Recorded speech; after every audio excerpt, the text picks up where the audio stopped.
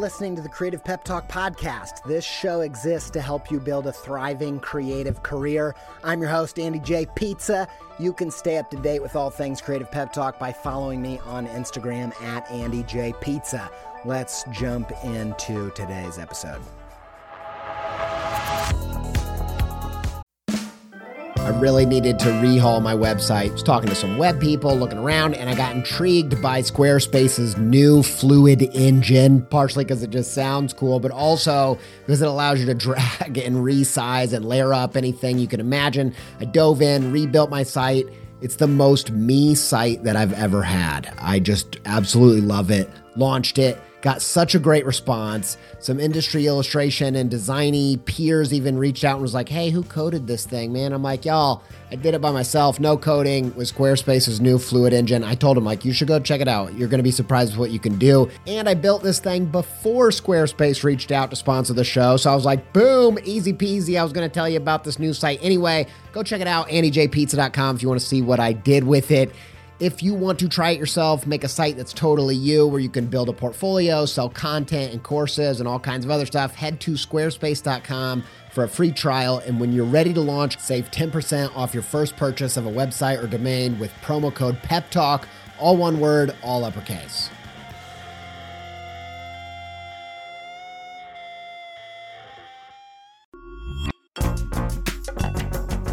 This episode is supported by In the Making, an original podcast brought to you by Adobe Express, the all-in-one content creation app included in your Creative Cloud membership.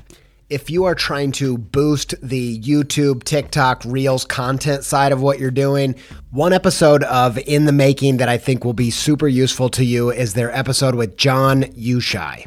I think John's method for including his audience in the process is really inspiring. And if you want to hear about that and more about leveling up your game in the creator economy, just search In the Making in your podcast player to listen. Many thanks to In the Making and Adobe Express for their support.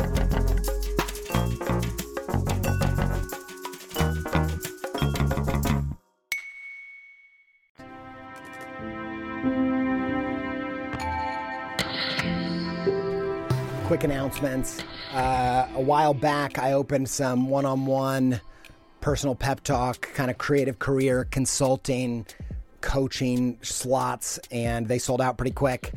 I'm working through the last of those now, and I'm opening some more slots at creativepeptalk.com/shop. So you can go check those out for the people that have been inquiring about all that jazz. Go check it out. They usually sell out pretty fast, so get on it, because I'm still an illustrator I'm doing some jobs that I can't wait to share with you, but I can't share them right now. So go check it out. All right. Other thing I want to just say real quick. Today we're going to go through steps 2 and 3. We did step 1 in the intro to the Creative Career Path series last episode. If you're not familiar, Creative Career Path series is a process to map out where you are in your creative career path, and it helps you make progress towards, this is the big thing, towards that sweet spot, that balance between thriving financially and creative fulfillment, that elusive thing that we're all trying to do, that tightrope walk. This system is designed to help you make actual progress, because I feel like we all feel often lost, confused, not really knowing if what we're doing is making a difference. And this process is meant to help you take ownership and make waves. And some of these ideas in this episode you might have heard before or thought about or knew. They might be some things that I've talked about on the show before, but the real secret sauce is the hierarchy and the process, and it's a process I've been working on for about 2 or 3 years. The idea of that 1, 2, 3, 4, 5, 6, 7 in this process, they go in a specific order, and that hierarchy and process, I think, is the key to unlocking this breakthrough. And so I'm thrilled to bring it to you. Here's step 2 and 3. Find your market and carve out your niche. Here it is.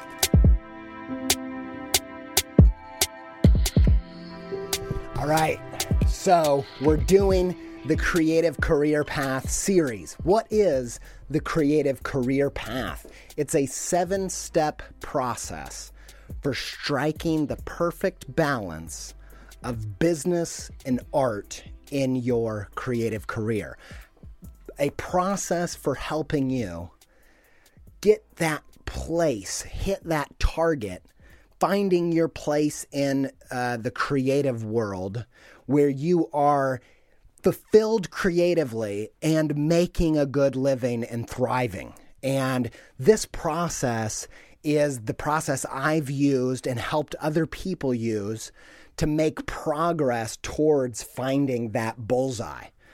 And this is the way I want you to think about it. So we talked about the industry step. That's step 1, is choosing your industry, whether that's illustration, design, the music industry, pop music industry, fictional writing, whatever your industry is. That's step 1. Today we're going to talk about steps 2 and 3, and you can think about it like a bullseye target. So the industry is the big outer ring. It's this massive group of people doing the same kind of thing. So that's illustration for me. It's the big target, encompasses a lot of different things. And then the ring inside of that, which is step 2, is your market. And that's a subset of the greater industry where you fit in. And then there's the third ring is the bullseye on the target, where you're going to find that sweet spot, where you're going to find that balance of that elusive balance of business and art. And it's step 3, which is your niche, which is how you stand out in the market. So it's a subset of the market. So it's getting more and more clearly defined. And this type of accuracy will allow you to focus your efforts in your personal work and what you're trying to accomplish. And it'll give you clarity and an ability to make progress like nothing else. At least it does for me. And I go back to it and I review it and I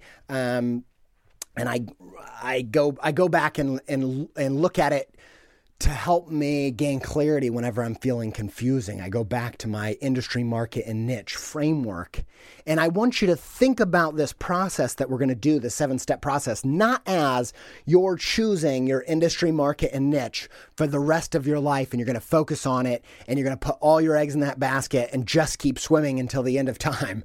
This is a process that is not unlike a scientific process where we're going to say, we're going to use the industry, market, and niche, and that's our hypothesis. We think that within this industry, market, and niche, we might find our sweet spot. And the second half of the process is a process for testing that hypothesis. And then whether that takes us 6 months, a year, 2 years to work through, after we're done, we might go back to the start of the industry, market, and niche and pivot and say, maybe I was right on the industry, but the market was wrong. Or maybe I was even wrong on the industry. Like that happens too. Or maybe the industry and market were right, but the niche was kind of out of place and I didn't really understand what made me unique within that market. And so I want you to think about this as focusing for a season to gather the data necessary to make real conclusions and make real progress.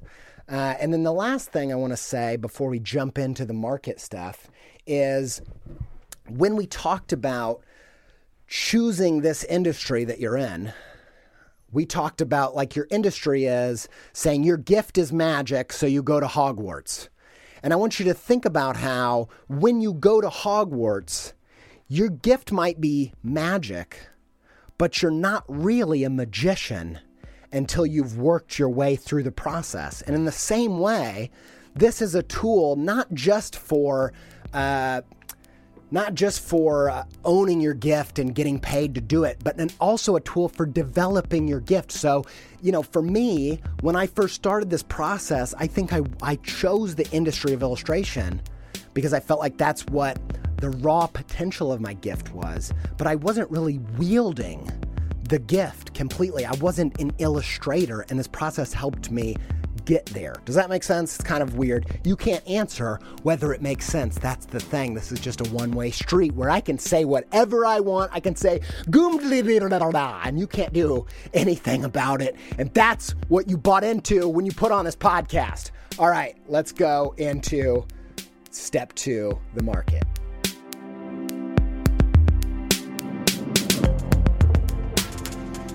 All right, so I'm going to tell you what the market is and kind of explain it by using a fictional fantasy story. And we're going to kind of probably work through this story as we go through the series. And so I'll give you a little recap, little refresher of where we've been. We start in this place. Your journey begins back in the day before you really knew anything about your gift, before you really knew what path you wanted to be on, before you chose the maze. You had a moment, this call to adventure, where something happened to you. You discovered something, and it was like a whisper saying that the key to your creative career destiny, finding that bullseye, finding that sweet spot, the key is waiting for you whenever you're ready to get started. And maybe you got up, you ran to get the key, and you saw that there was a maze and there was no key, and you just ran through and you're like, all right, I'll go through the maze. The key must be in there. Or maybe you did the refusal of the call, which many heroes do, and said, you know what? That whisper lied to me. She said there was going to be a key. There was a maze. There's got to be another way. And there was a shadowy murmur that came creepy, crawly, oozing from the shadows of the maze and seduced you and said, and I mean, when the shadowy thing, like a whisper sounds nice, a murmur, shadowy murmur, you should have known, Andy, to ignore the shadowy murmur. But I was probably thinking, don't judge a book by its cover. That's one of my mantras. So the shadowy murmur says, look, the whisper lied to you. I can show you a shortcut where you can skip the maze and get the key and claim your creative career destiny, finding your sweet spot between art and business, thriving financially and feeling fulfilled creatively. I know a shortcut. So you're like, okay, shadowy murmurer, show me the way. And he shows you a place through the hedges, a shortcut that gets you to the end of the maze in record timing. And there it is, the key to unlocking your creative career destiny. It's a pencil in the stone. And you walk up and you grab the handle of the sword, and a beam of light rains down from the heavens, and the angels start singing Sigur Rós songs. And there's this glorious glow about you, and you pull on the sword, but nothing happens. Well, one thing happens. A dragon steps out and scorches you to a crisp, and you nearly die. Because you couldn't pull the key. You couldn't pull the sword, the pencil sword, the key pencil sword from the stone. So many metaphors, so little time. And then the whisper hovers above your nearly dead body and says, you moron, what were you doing? Why didn't you go through the maze? And you're like, I found the key, but I couldn't pull it from the stone. And she's like, you idiot. This pencil sword is your weapon. It's not a key, you fool. The maze is the key. The maze is what unlocks your ability to have the strength, that builds your strength so that you can pull the sword, the pencil sword from the stone and slay the dragon. And if you would have trusted me and gone through the maze, we wouldn't be in this predicament. So you lick your wounds, go back to the start of the maze and start working through it. That's where we are today. Okay, so you're working through it. You're getting excited. You're like, you know what, baby? I'm going to do this right. I'm ready to roll. You're running through the maze. You're doing almost like, kind of like a, old school controller cheat code, up, down, left, right, back, front, BBA squared. Like you're trying all these different things to work your way through the hedge maze. You hit some dead ends, but you just keep going. You fall, stumble, bust your knee open, trip backwards into a pit of pencil snakes. And get bit and you're falling down into this pencil snake abyss, and you're pretty sure this is the end. You tried to do the maze. You really did. But you couldn't do it alone. And that's when a hand reaches down and grabs you and pulls you out of the pit. And there before you, maybe there's like 4 or 5 people. And it's, a diverse group of people, all kinds of different strange cats. There's people that have weird goggles on. There's people that have a pencil bow and arrow. There's a weird monster looking character. There's maybe a wizard looking character. And this right here, baby, is your market. This is where you belong. These are the people that are going to help you get through step 2, because step 2 is the market. And here's how it goes. It's where you fit in the industry. If you think about the greater industry, whether it's illustration or music or whatever, you can think of music, it could be your genre.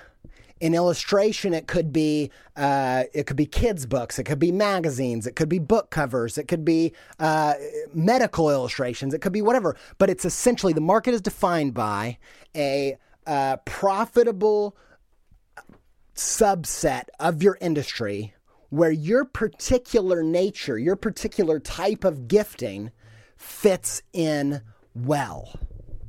Does that make sense? That's what we're going to define first. We're going to try to. We're going to take a guess. We're going to form a hypothesis of where you belong in this industry. And that is going to be your team. That's going to be your crew. And you're going to learn from them. And they're going to help you get through step 2. Let's do it.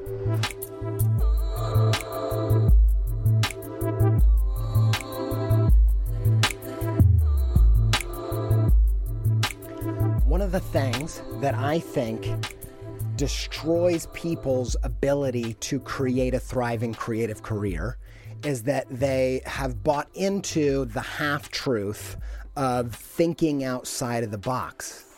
Now, thinking outside the box, we're going to get to that in step 3, but I actually think there's a hierarchy, and you've probably heard this before. It's this idea of you've got to learn the rules before you can break them in meaningful ways. And I think one of the things that ends up happening, if you think about the industry, your industry, the word industry, the idea of an industry is this stream of profit. It is an established arena in the world, in society that says there are jobs and there is a demand and there is value that is necessary for society to do what it's trying to do in this stream. And so illustration, music, design, writing, all of these arenas, they're industries because there is a reliable, predictable stream of demand of these things. And that's why there's an industry built around them. And if you want to thrive, you need to set up camp in one of the markets along this stream. There's a book called Predictable Success. You should go watch videos of this guy who talks. He wrote the book Predictable Success. I don't know what his name is. I'd have to look it up. But he talks about like your career, your business gets interesting the minute you plug into and find your market stream, your predictable market stream. And one of the things you see with creative people is that they try to create markets from scratch, not along a river, not on fertile ground. And I think of it like an aqueduct. They try to take water, they try to take this profitable stream and set up this aqueduct and create fertile ground in a place that's far away from the stream, meaning they try to set up markets. They try to create a town in a desert where there is no predictable stream of incomes. This is meaning, I'll give you an example. This means like someone that's trying to pay their bills by going on Patreon and doing something that has that completely breaks all of the rules in such a way, like for instance, people are used to paying for syndicated comics, and therefore that's a predictable stream of income that translates really well to things like Patreon. And the same goes for podcasts, because people are used to supporting their favorite radio stations. That's a fertile ground, that's a market, and setting up a town next to that market with the help of a lot of people means that that becomes a reliable stream of income. But what ends up happening is a lot of creative people think outside of the box before they really know where the box is, and they try to set up towns and markets in the middle of a dry desert and get the water, the money from the industry, and somehow build an apparatus that gets it there and fail in the process. And actually a way better way to earn a paycheck and earn a living and find that thriving business side is to find where there's already fertile ground where you can slot in nicely. So you're looking at the industry and you're asking yourself, within the scope of the music industry, the illustration industry, whatever it is, where are my people? Where's my party? If this is Dungeons and Dragons, where are the people that pulled you up from the pencil snake pit? If this is sports is your industry, let's say basketball is your industry, right? That's the greater stream where there's a predictable stream of income happening. Then where you fit in your market would be the team that you play on. And if your industry is Hogwarts, because you're a magician, that's your gift. Your market, where you fit in Hogwarts, is your house, right? And that means that you have something in common. Your gifting has qualities that are in common with other people in that team. You know, if you're a kid's book illustrator, you have a certain type of gift that fits in to that market nicely. Those are your people. So that you set up along one of the towns, and maybe one of the towns is miners, and you're like, I'm really good at digging holes. Or maybe one of the towns along the river, one of the markets along the river is divers, and you've got a proclivity for swimming. So that's where you're going to fit in. But basically what you're going to have to do is identify your gift, identify the qualities of your gift, identify who you are, which is part of what we do in step one, and then match it to where it fits, so that you can find if you're a Gryffindor or a Hufflepuff, right? So you can find if you fit better, if you should play with the Chicago Bulls or the Indiana Pacers. Where are your people? Because it is a make or break. You have to learn from them. You have to benefit from the work that they've done establishing this place in the industry. And this is the way that you're going to plug into your successful part of the market stream. And so that is the market. In a second, let's talk about a process for identifying which place you fit.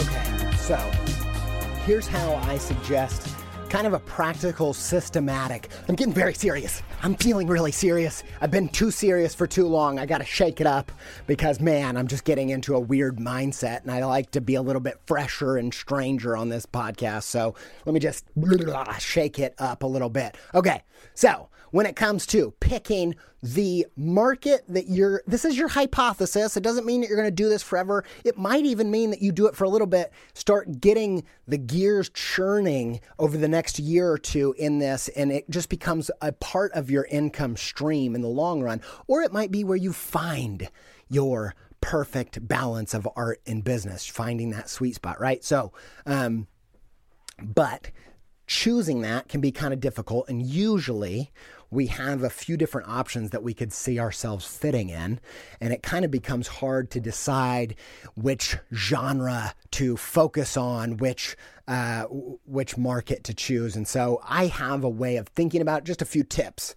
Now, here's what I would do.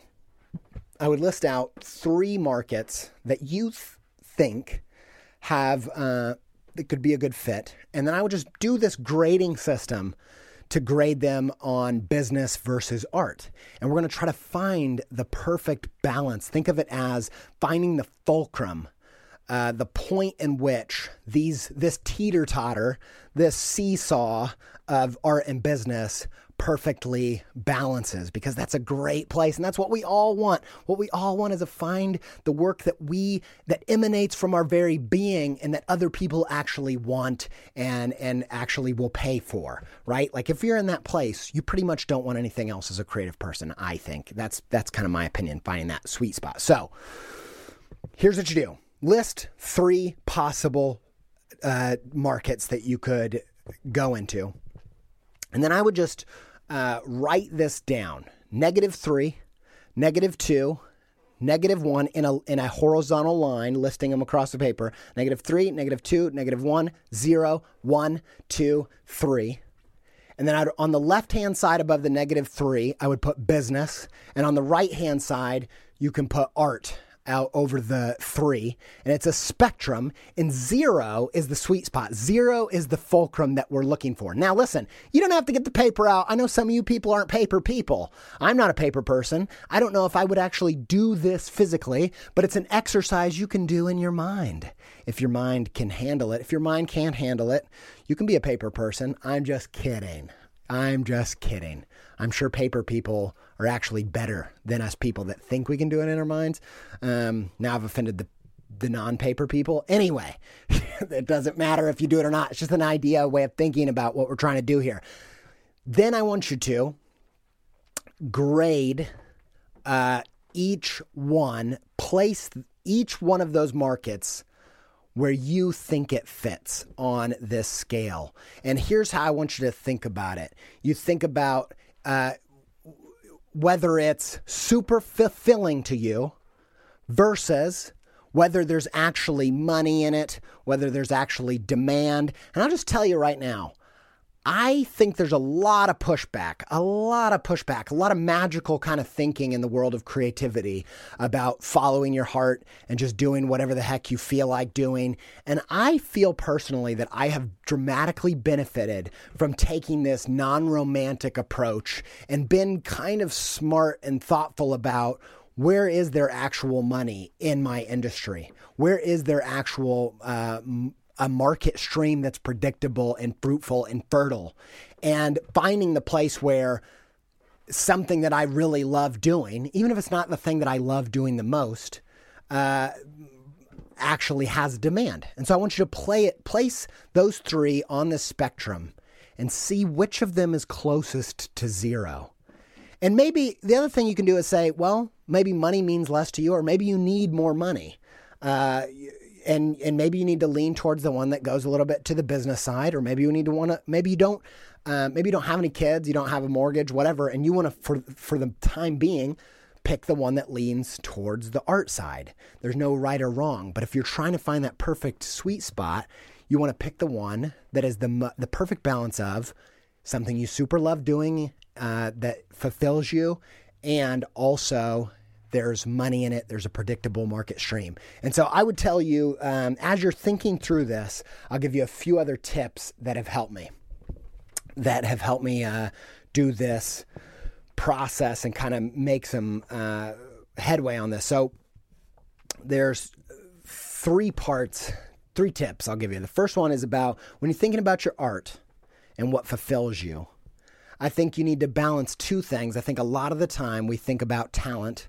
We think about what we're good at, what we're naturally great at. You know, whether first time we noodled on a piano, people were like, wow, how long have you been playing? And you're like, I've never seen a piano. Like maybe you have talents like that are raw, but I would give some stock to that, but I'd give just as much stock or more stock to tolerance. And I've talked about this in the podcast before, this idea that it's not so much about talent in a way, natural raw ability, because that's a thing there. I don't want to write it off completely, but I think more importantly is tolerance. Like, what is the thing that you lose your sense of time and space in? Because if you can do that, that is going to give you the upper hand in the industry. That's going to give you a competitive edge in the market, is if you can just give tons of time and energy to this thing because you just love doing it and you get in the flow and you're all about it. So when you're thinking about grading it on the art side, I would keep that in mind. And then on the other side, the business side, I think we put so much stock in quantity of feedback.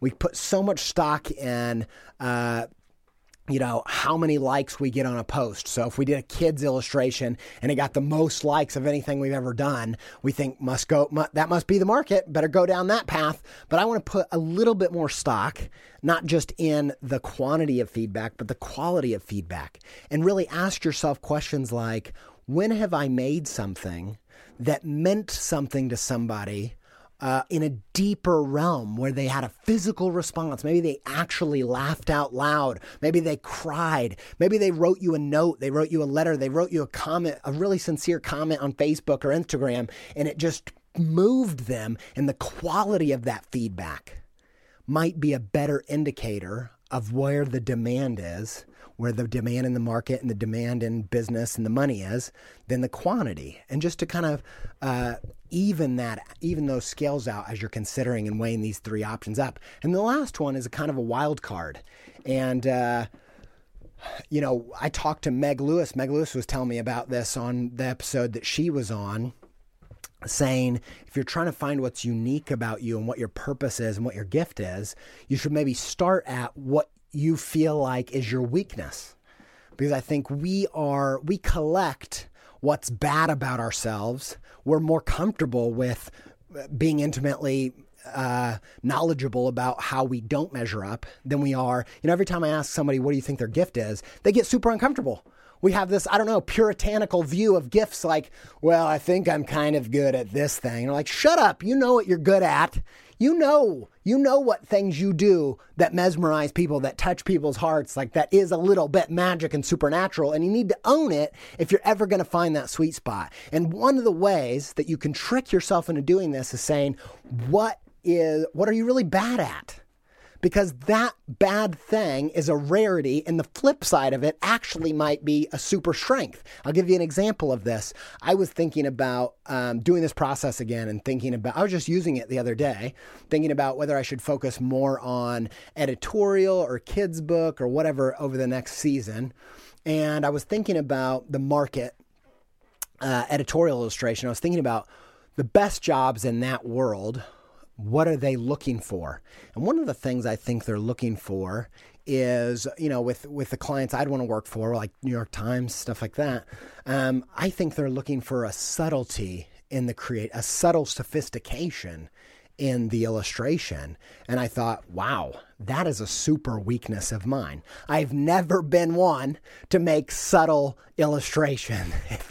I heard someone say, I love that your color palette is in this piece is every color besides green. And lots of my color palettes are like that. And I thought, yeah, man, that's a super weakness of mine. I don't really know how to be subtle. It's not my nature. But you know what? The opposite of subtle is loud. And loud illustration works really well in advertising illustration. And that's where I've made the most of my money. And so this trick of what are the things you're super self-conscious about? What are the things that, other people might critique you on or might say you're not very good at? Well, what's the opposite of that? And that might give you a clue of where you're needed and where you fit in the market.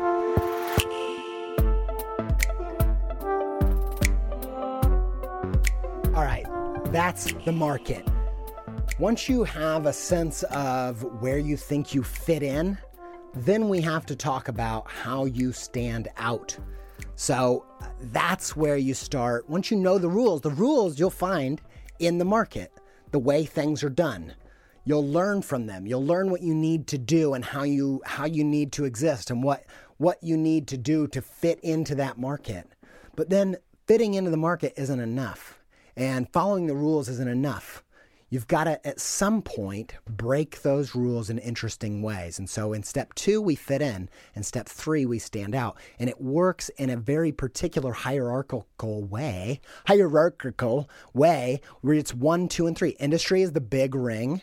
It's the big industry. And then the market is a smaller ring, which is this is where you fit. And then within where you fit, you got to carve out your own little place. And that's the bullseye. That's the little niche that you carve out, and you carve it out by standing out within the market. And you can see how, when you don't have a sense of how the words industry, market, and niche are actually different and what the hierarchy is, you can get into these really funky places. I see so many artists that try to start with the niche in creativity. They have to start with completely thinking outside the box. They start with, how am I super different, and leading with that.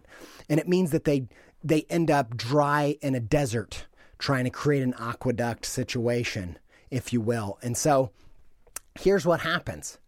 This crew pulls you up from the pencil snake pit, and you see this band of misfits. Think Dungeons and Dragons, Final Fantasy. This is your party. This is your crew.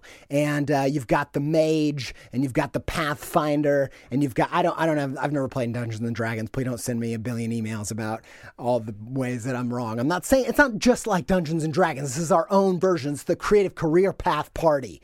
It's fantastical, but it's got its own edge. And so they bring you on board, and this is your team. This is where you fit in. And you go around, you spend some time shadowing these people, trying to figure out your place in the group. Like maybe you're a magician. Maybe you're like I don't know why I keep coming up with all these different classes within the market that you're in. But maybe you spend some time in the maze, following around the magician, trying out his magic tricks, trying to do what he's doing. And he's like, look, man, get lost. We already have a magician in this party. And so then you go over to the Pathfinder, and you're looking at the stars. You're trying to find your way, and you bump into him. He's like, get out of here, man. I'm trying to read the stars. Then you go over to the muscle of the group, and he's practicing his sword play like a beast, and he almost cut your head off. And he's like, what are you doing? Get out of here. I'm trying to train. We already have a muscle. And all of a sudden, this giant beast comes out from throughout the maze and attacks your group. And the magician's trying things, and the warrior's trying to cut his head off, but they're all getting destroyed and beat up. And then you realize that you have a flute in your pocket. Sounds so weird. You realize for some reason you have a flute in your pocket, and you think as everyone is about to meet their death, you'll play a little tune to send us out into the other side, into the heavenly realms. And you start playing a tune, and it has kind of a Jigglypuff effect on the beast, and he falls dormant, and you realize that you are the bard. And they need a bard. They need the musician, storytelling, creative person in this team. And if you've found out how in this place where you fit in, how you stand out. And the fact of the matter is, if you're in Gryffindor, we don't need 2 Harry Potters. We need a Hermione and a Harry Potter. They might have a lot of the same things in common in Gryffindor, but they're not carbon copies, because you don't need 2 point guards. You don't need 2 Michael Jordans on the team where you fit in. One of you got to be the Dennis Rodman getting the rebounds. And so within this market, you can't just be just like some other logo designer in your market. We don't need 2 of them.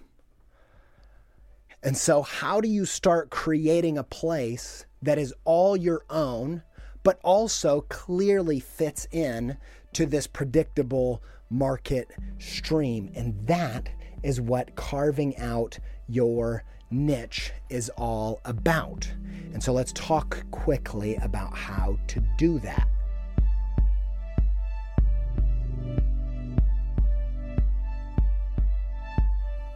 All right, so I've convinced you got to carve out your niche, right? So how do you do it? How do you do it? You found where you fit. Now, how do you find out what your role is in there? How do you find out why you have unique value to give? How do you not just replicate what somebody else is doing? All right, here's my suggestion of a way to get started on this. Okay, here's what I want you to do. I want you to create a you on a plate Pinterest board, secret Pinterest board. It's not going to look pretty. So it's not for other people. It's just for your purposes. And it's you on a plate. If you ever watch Gordon Ramsay do anything with any chef, he always says that phrase so many times that it makes you nauseous almost. But they say it over and over. This idea that, when people put their culture and their experience and their personality and they put all of that passion and soul into their dish, they say that's really you on a plate. And this is you on a pen board. And here's what I want you to do. I want you to create a pen board with like 20 to 50 things.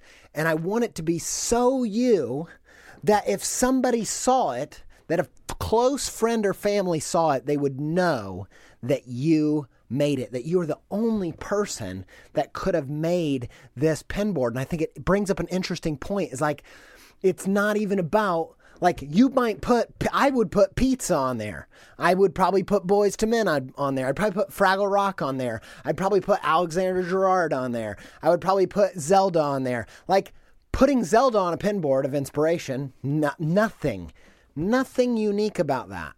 But there is something unique about somebody who, I might be the only person that would put Boyz II Men and Zelda on the same pen board.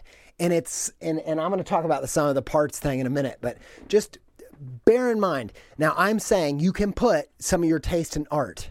That should be part of it, but it should not be the only thing that informs your creativity. Because if your influences, which probably are going to come from your market to a degree, are the only thing that inspires you, you're not going to be creating a niche. You're not going to be carving out anything unique. And so it needs to go beyond your market. It needs to go beyond your industry. It should include those things, but not be limited to those things, and be include in that things that you can't possibly see how they relate to your niche. But and so try to surprise yourself. If you're not surprising yourself, there's really no reason to create this pen board. The pen board is to discover something you don't know, and give you fodder for injecting this into the content of your personal project, into creating and carving out this niche. All right. So I want you to create that pen board with all this stuff, everything that makes you you. And here's some tips for thinking about some things to put on this board. One is my classic 6-year-old tattoo idea. And that's just the idea that says the tattoo that you would be jazzed about getting when you were 6 years old and still like now is probably something you would like when you're 96 years old.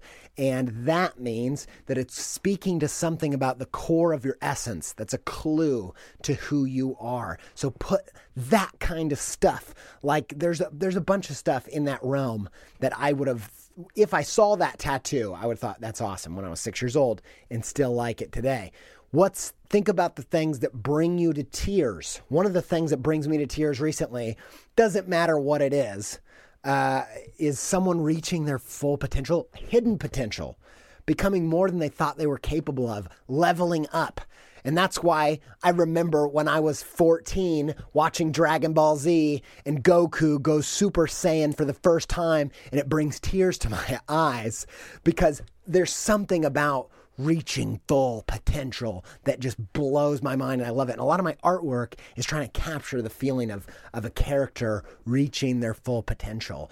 Just weird things like that. What are the things that bring you to tears? What are the things that you laugh at? And then especially things that you laugh at that nobody else seems to think is especially funny. Guilty pleasures, all that. Get it all down.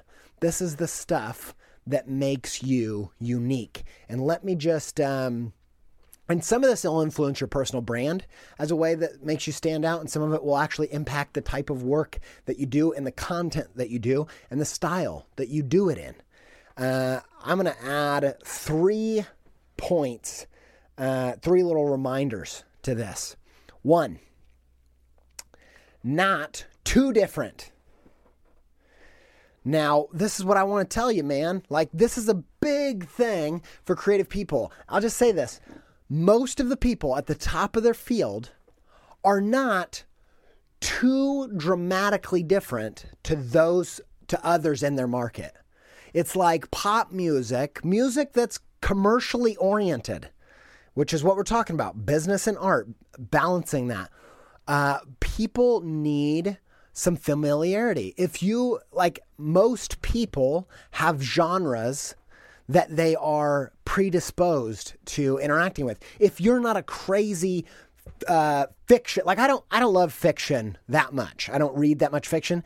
If I'm going to read fiction, it's going to be easy to read sci-fi fantasy stuff. I just like that. I know I can pick up something that's done really well in that market, that genre. And I know if I pick it up, I'm probably going to enjoy it. And if it's too crazy outside the bounds where it doesn't even really fit into sci-fi fantasy, it's going to either not going to be something I probably pick up, or I'm not going to finish it because I'm like, I don't even know. This is not really doing it for me. And the same goes for the vast majority of your customers. They need context and points of reference that help them understand where this sits in the industry and whether it's something that they're looking for. And so when it comes to your niche, I'm not telling you, this is where people, like great designer Paul Rand said, don't try to be original, try to be good. This is where that comes into play. Like being good at your market trumps being unique. And that's why it's the second layer and not the third. This is like you adding the secret sauce to a great hamburger. The hamburger is the market. That's the market you're in. You're in the hamburg fast food market. But your sauce, just that little bit of something extra, is what sets you apart from your competition. That's what the niche is. And the other thing is, you on a pen board, it might be 50% of your board might be something that you have in common with other people. And it probably should be. It probably should be things that other people enjoy and can relate to. That's how you're going to connect with them. But it shouldn't be 100% of your board should not be the same as someone else in your market. And it's the sum of these unique pieces that create something new. And the truth is, something completely and utterly new, as small as it might be, is something that can give you an edge. So don't worry if it's not earth-shatteringly, market-crushing original. And if it is that, you're probably too far outside the box to really be considered part of the genre and really connect to that predictable market stream. And the last thing I want to say, last note about this, is that as you're doing this you on a pen board, you on a plate kind of activity, I want you to see it through the lens of self-actualization. I want you to see it through the lens of growth in yourself and your self-knowledge. This idea hit me like a ton of bricks last week, and I've been thinking about it ever since. It's that, here it is. Your artwork will have a really hard time outgrowing you. Your artwork is going to have a hard time being more mature, more profound, more powerful than you are as a person. And this is why I hope to one day have, I tried to have Jared Bush on the podcast. He was the writer of Zootopia and Moana. He was not the only writer on those, but he was the head writer. And I want to have him on the podcast one day because I know that he has to know a lot about philosophy to write those movies. And you can't write those movies without some sense of philosophy, historically, knowledge, knowledge based in these things, and also your own opinions and experiences with these things. You can't make something profound if you've never had any profound experiences. And so for me, this You on a Plate is a self-discovery that is necessary to have that kind of breakthrough in your work, because your artwork cannot outgrow you. So you have to grow as a person if you want your art to grow too. And I see this activity as part of self-actualization, and therefore self-actualization in your work. And that self-actualization, which I could say self-actualization 85 times, but what I'm trying to say is that will be the thing that sets you apart in your market.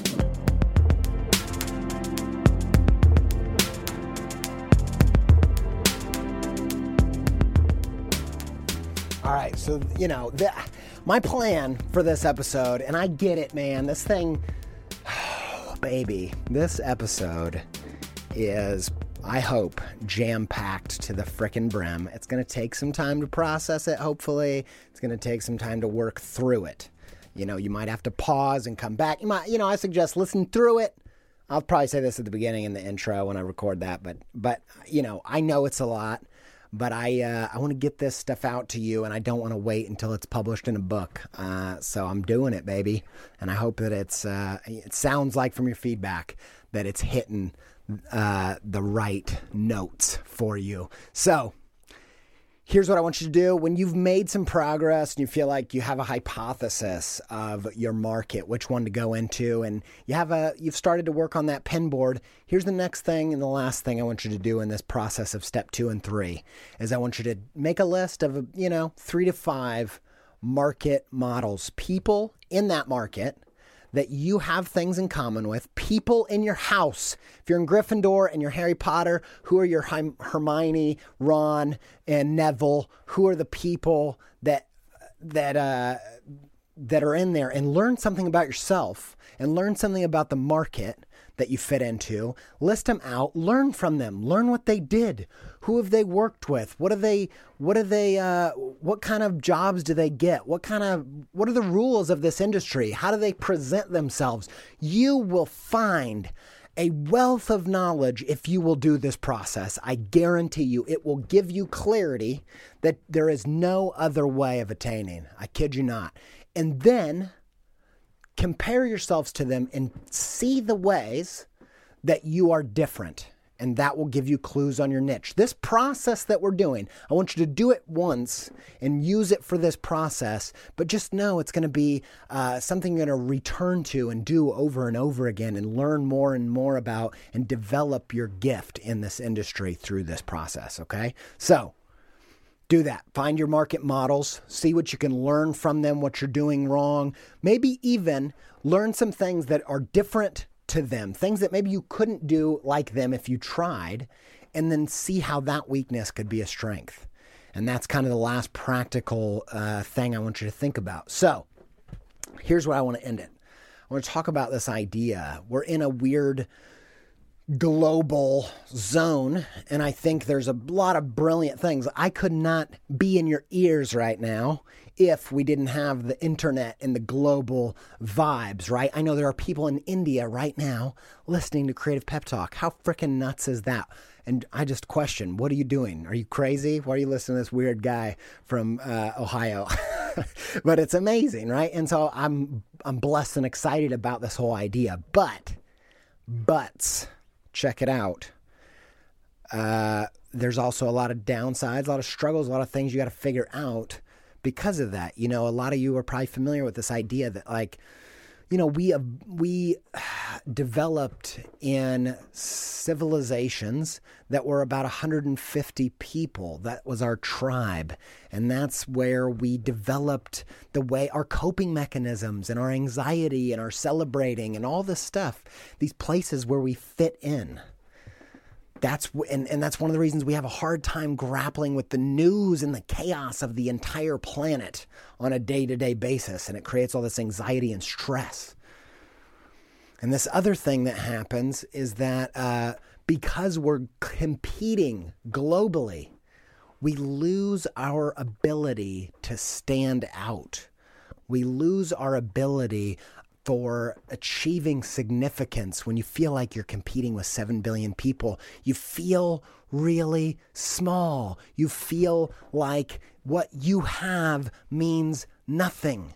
And this, my friends, is the power of the market in the niche. The market is your 150 people. The niche is how you stand out. And I believe this thing, and it's controversial, and it speaks some heavy things to maybe the current place that we're in as a society. But I think that it's a fundamental right as humans to do meaningful work. And I know that can be perceived as a place of privilege, and it is at this time and place. But I'm telling you, I believe in my heart that it is not right and it is unjust to ask humans to spend 90% of their life working on things that are soul-crushing and meaningless. And the fact of the matter is, you can be a fisherman fishing for your family and find meaning in that.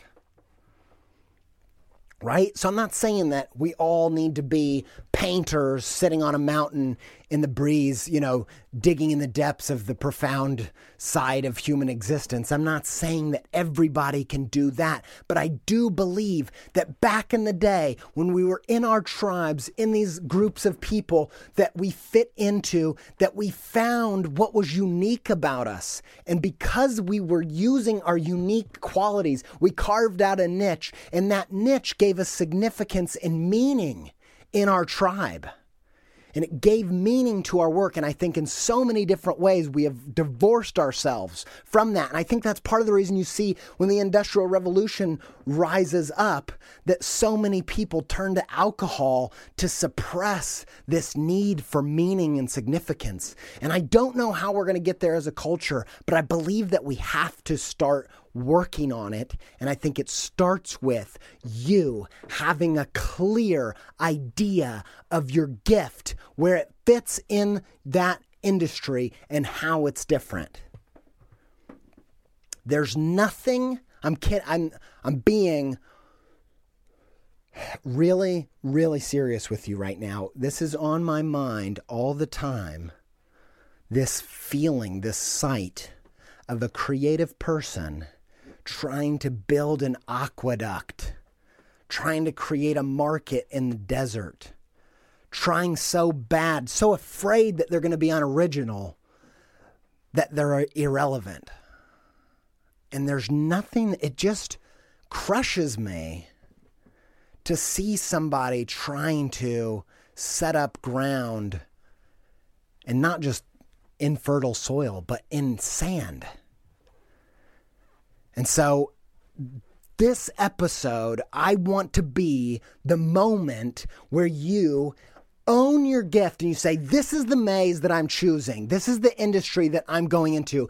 I'm going to work through this because I think I could have this gift, and I'm going to go through the process of developing it, and I'm going to go find my place. I'm going to go find my people. It is a profound experience to go find those people that are like you. And then there's another level to it when you find out why you're different and why you have value and why what you have is needed in the world. And I want that for you. It's the sweetest feeling, and I've tasted it.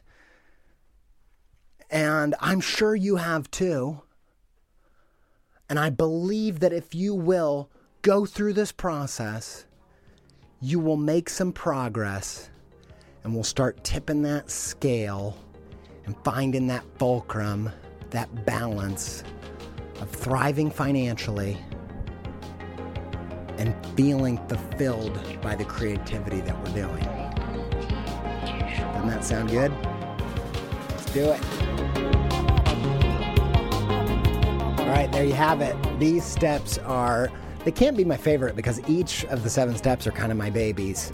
But I love some of the principles in this, and the way that the whole kind of paradoxical fitting in and then standing out kind of thing, and kind of putting it in its place is just something that came to me when I was teaching at an art school, while I was actually in the process of teaching and trying to articulate what I meant by, these ideas. And it kind of became really clear to me, and I I'm so thrilled to finally share it with you. Guys, come on, man. I know that I am get really passionate. The end of this episode was very passionate. I got very serious.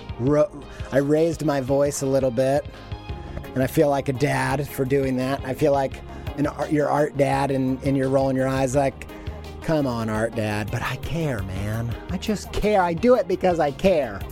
And I know I know a lot of you guys appreciate the passion, but I'm a silly person, and I get so worked up, and I think, Andy, take it easy now, buddy. You're getting passionate again, but I care, and I want this.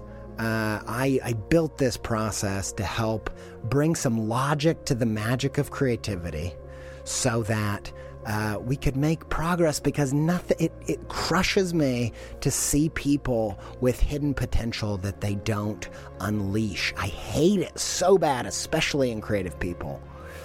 And so, and I also know that the industry maze is tricky. There's bumps and bruises. There are lots of times where you end up face down on the living room floor wanting to give up, and I get it. And I didn't watch the Oscars, but I just heard that Jordan Peele was saying that he almost gave up writing the movie Get Out, that was nominated, I think, for Best Picture, but Best Director for sure. He almost gave up like 12 times in the process of writing that movie. And I just think, man, the maze, the creative career maze, is so full of bumps and bruises, and it can be so brutal that, and I just am so empathetic to creative people, and I'm so passionate about creativity, and I love the process of someone reaching their true potential, learning, like having this before and after of Steve Carell before 40-Year-Old Virgin, before he knew what it was like to be the star of a thing. Like, we didn't know he could do it. We didn't know he had that in him. And I just hate this idea that there are so many stories and so much art and creativity that never gets unleashed. And so I get passionate.